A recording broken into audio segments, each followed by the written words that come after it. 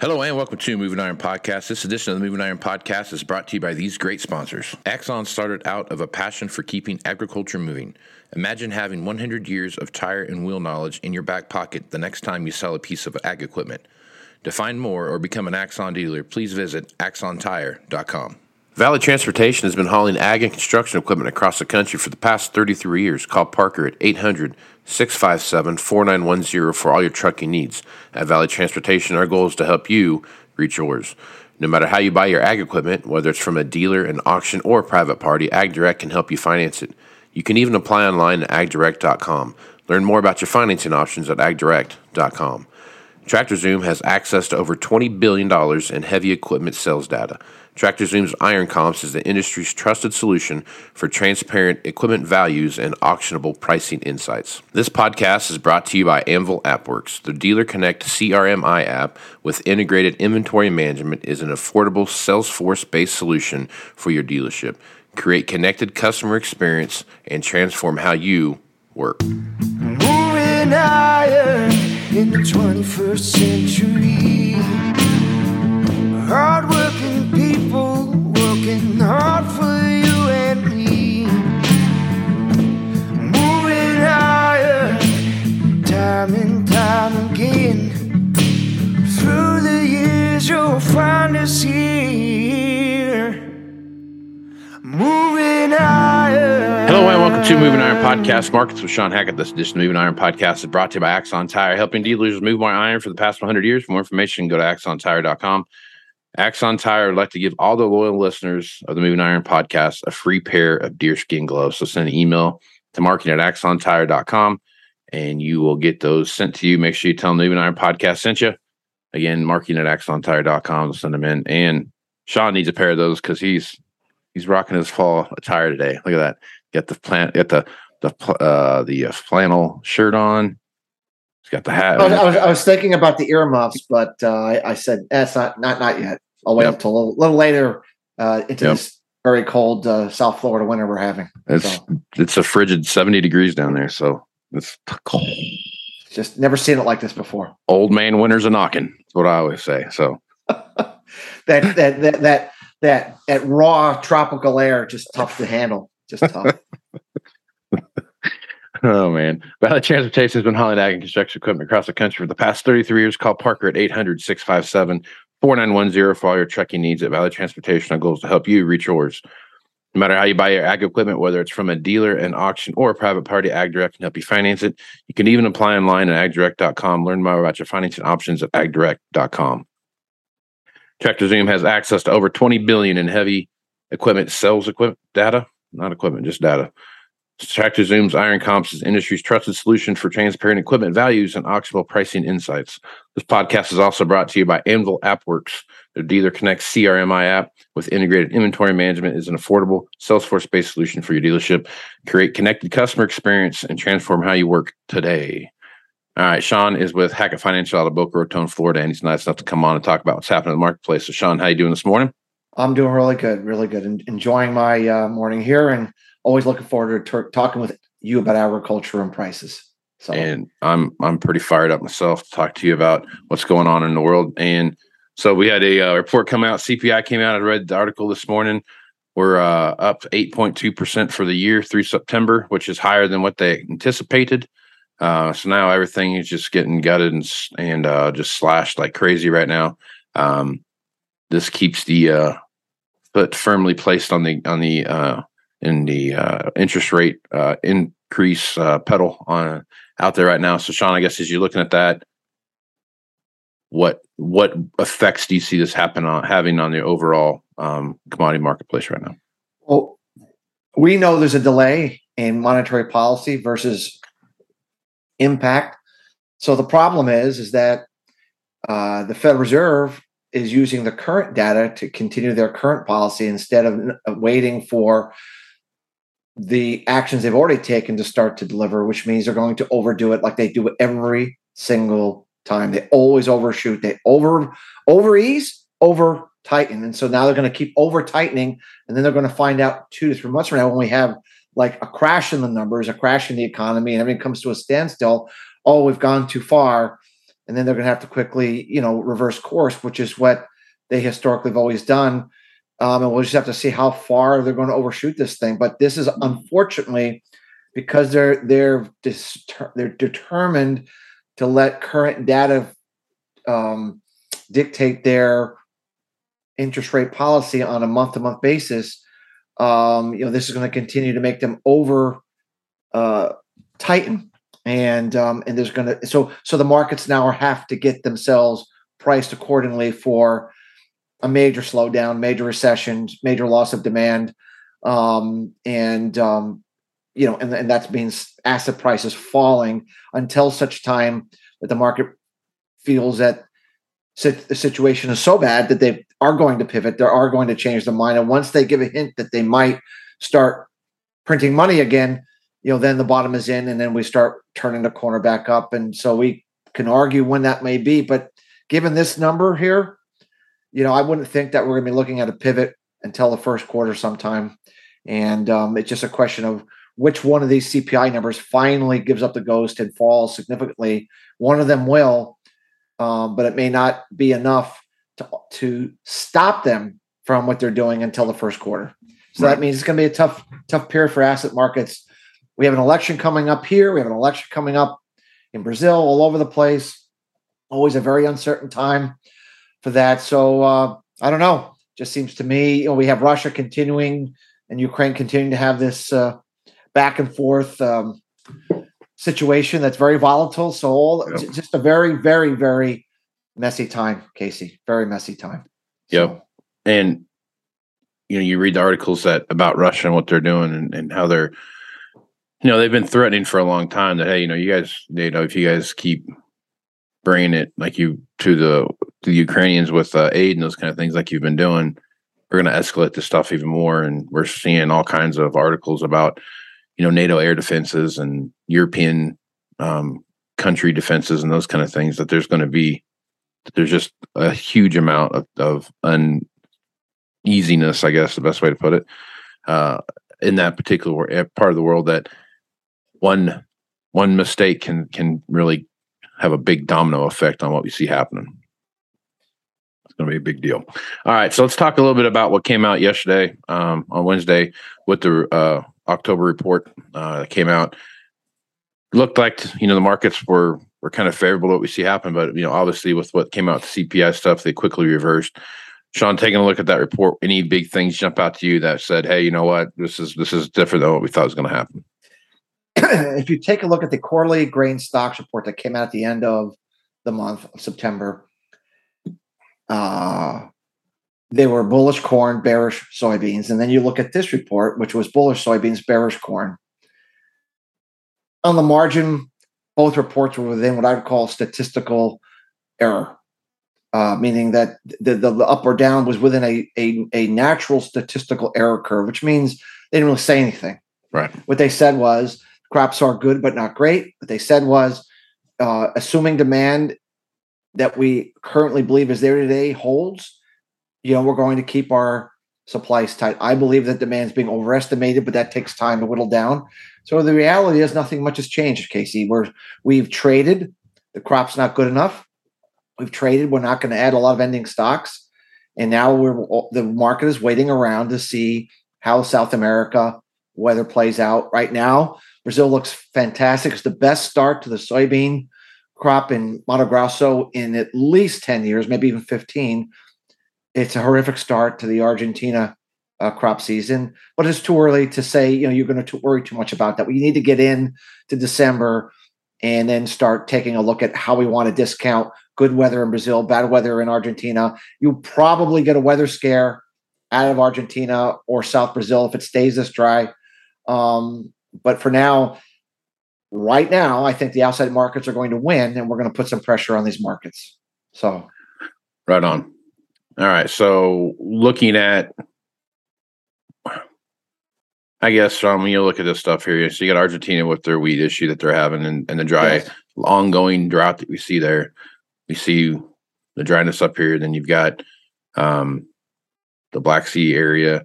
Wheat is still kind of, the little engine that could. If you look at what's going on in the markets right now, winter wheat futures are 2 to 4 cents higher, and spring wheats are 4 to 6 higher compared to what's going on around them. They are kind of that, I don't know, that tether out there that's kind of the lifeline to a lot of these commodity markets.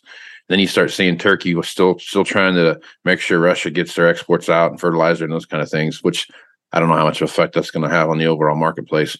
And then you throw on the rice side, India's looking at sending out some broken rice exports that they said they weren't going to send out anymore. So that opens that up a little bit. But I guess as you look at those true food stocks and those things, what are your thoughts there? I mean, is that just hanging by a thread still, Shawn, you think?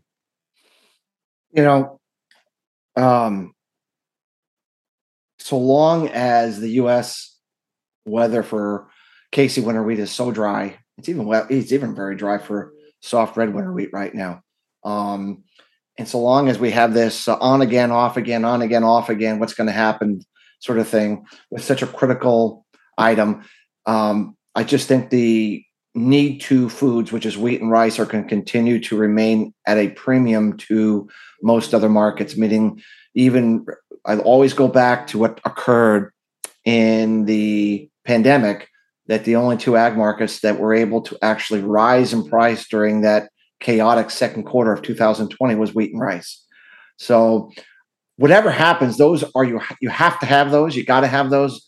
Whatever money's available, they will go to those. And so I still think those markets are markets that will hold up. And if we ever get anything that eases back on this very bearish monetary policy, then those markets could really have some significant upside. But I think for now, this environment will keep them from doing that.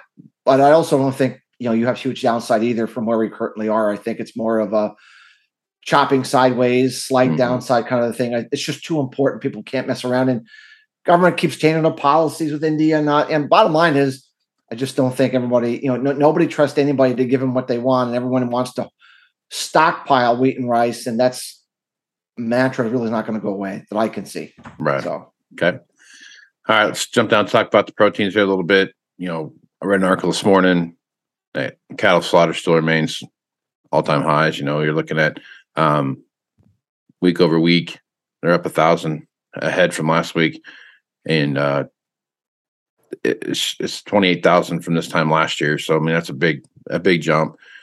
Still doing the liquidation of herds and those kind of things based around drought and those kind of things. So I guess looking at the cattle market, continues to come under supply pressure, and demand price still staying high. And then you start looking at where interest rates are and what the cost at the grocery store is for beef. I guess looking at this, Shawn, do you ever think there's a leveling out point where even though supply is where it's at, and we have some demand issues based around just the sheer buying power of the buying public, I guess, do you see that ever kind of settling down just because of where it's at? It will settle down. I just don't see it settling down in the fourth quarter because we have plenty of beef supply and demand's falling rapidly. So we've been negative the cattle market now for over a month and a half. Prices have been working their way down. Feed prices are high. The drought is ongoing, at least in the central southern plains. I just don't see, yes, you can have your snapback, technical rallies and that sort of thing. But I think we need to get ourselves, into the first half of 23 before we reach that level you're discussing, that level where we've, gotten all that out of the way. We've gotten that overhang out of the way. And now then we reach the point where, if we liquidate too much more, we're not going to have a cattle industry anymore. And, I think we're close to that, but it's not the fourth quarter. We just got too much supply. We got to eat through it. And whatever we want to say or not say, demand's going to be soft, especially after today's numbers. So, hogs, not as cyclically sensitive. I mean, pork is a cheaper meat. It is a little more economical, but it still needs to get Chinese demand back in order to offset some oversupply that we have in the domestic market. I think that's going to come and help them out a little bit once Zeke comes out of this CCP meeting that they have in October, and he's indoctrinated as a for lifer. I do think when we look at what's going on in China with pork prices taking off and the China hog price taking off, that I think there's a reason that they, that wasn't based on economics. They're just going to buy the pork because that's such a staple item for Chinese food buying, especially ahead of the holidays they have in January and February. So I'm a little more optimistic on the hog market. It's already crashed, by the way, and we had a major crash in hog prices already. Whereas cattle's been sort of working its way down. Cattle just had an absolute waterfall decline. So from where we are now, I think cattle's actually in a better spot and might actually see some better prices. Cattle, I just think we're going to keep working lower. And maybe we have that cascading crash market like hogs have already seen. Usually that's what you see to place the low. And, we haven't seen that yet. We don't have to see that. But, I kind of feel like we almost are going to see that before we can say we're reaching that normalization point that I think we're at now with the hog market. Right. All right. So how's the poultry market reacting to that with these numbers that we're seeing right now? Well, chicken once again is even more economical. It tends to be a little less resistant. We had all the issues with the flu that took place and all the killing of chickens and the supplies. Now that seems to be alleviating, and we're starting to produce. We can produce chickens really, really fast. So that supply is rapidly coming back online, which should push chicken prices, and starting to push chicken prices down, making it even more economical. None of that helps the pork market and the beef market, which are typically comparatively at a higher price point. So, and given that those markets don't ramp up production like the chicken market can, I think what's good for the demand for chicken is going to be negative for the demand for pork and beef, just because everyone's going to look at how do I get my meat consumption at the least price point, and I think the chicken side of the equation is going to win out here as we get into the end of the year and as this flock starts to really grow again. Yep, right on. A lot of moving parts, Shawn. Man, there's a lot of moving parts right now. All kinds of things up in the air. Trying to juggle 15 things at one time. Things are going nuts, man. All the more reason to reach out to you, try to figure out what's going on, Shawn. So folks want to do that. What's the best way for them to reach out to you and ask questions about what's going on in the marketplace? Our website is Hackett, Hackett, advisors.com. We discuss on our front page, we have a lot of things that we discuss are how we look at weather, how we look at our capital flows, how we look at some of our fundamental work, how we make our forecast to see if this kind of way of looking at things, which is very different than most, might be of value to your listeners. Right on, man. Shawn, I appreciate you being on the podcast, bud. Thank you, Casey. Always a pleasure. Right on. I'm Casey Seymour with Moving Iron Podcast. Make sure you check me out on Facebook, Twitter, and Instagram at Moving Iron LLC. You can also hit me up on LinkedIn at Moving Iron Podcast and the ever so cleverly named Moving Iron Podcast YouTube channel, where you can find the video version of this podcast here. So all the information about Moving Iron LLC, everything we have coming up is on movingironllc.com. History of all the podcasts, the blog posts, and all the information for the Moving Iron Summit coming up here in Nashville, Tennessee, September 11th through the 13th of 2023. So if you're interested in checking that out, send me an email at movingironpodcast@movingironpodcast.com, and I'll get more information to you. So with that, I'm Casey Seymour with Shawn Hackett. Let's go to this iron, folks. Out. Axon started out of a passion for keeping agriculture moving. Imagine having 100 years of tire and wheel knowledge in your back pocket the next time you sell a piece of ag equipment. To find more or become an Axon dealer, please visit axontire.com. Valley Transportation has been hauling ag and construction equipment across the country for the past 33 years. Call Parker at 800-657-4910 for all your trucking needs. At Valley Transportation, our goal is to help you reach yours. No matter how you buy your ag equipment, whether it's from a dealer, an auction, or a private party, AgDirect can help you finance it. You can even apply online at agdirect.com. Learn more about your financing options at agdirect.com. TractorZoom has access to over $20 billion in heavy equipment sales data.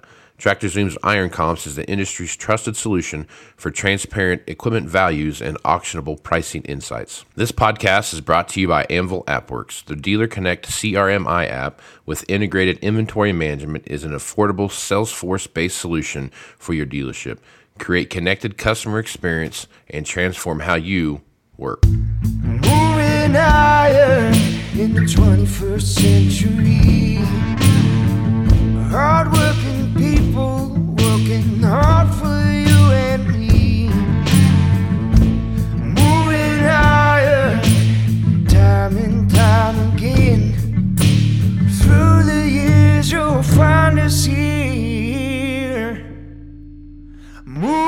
high.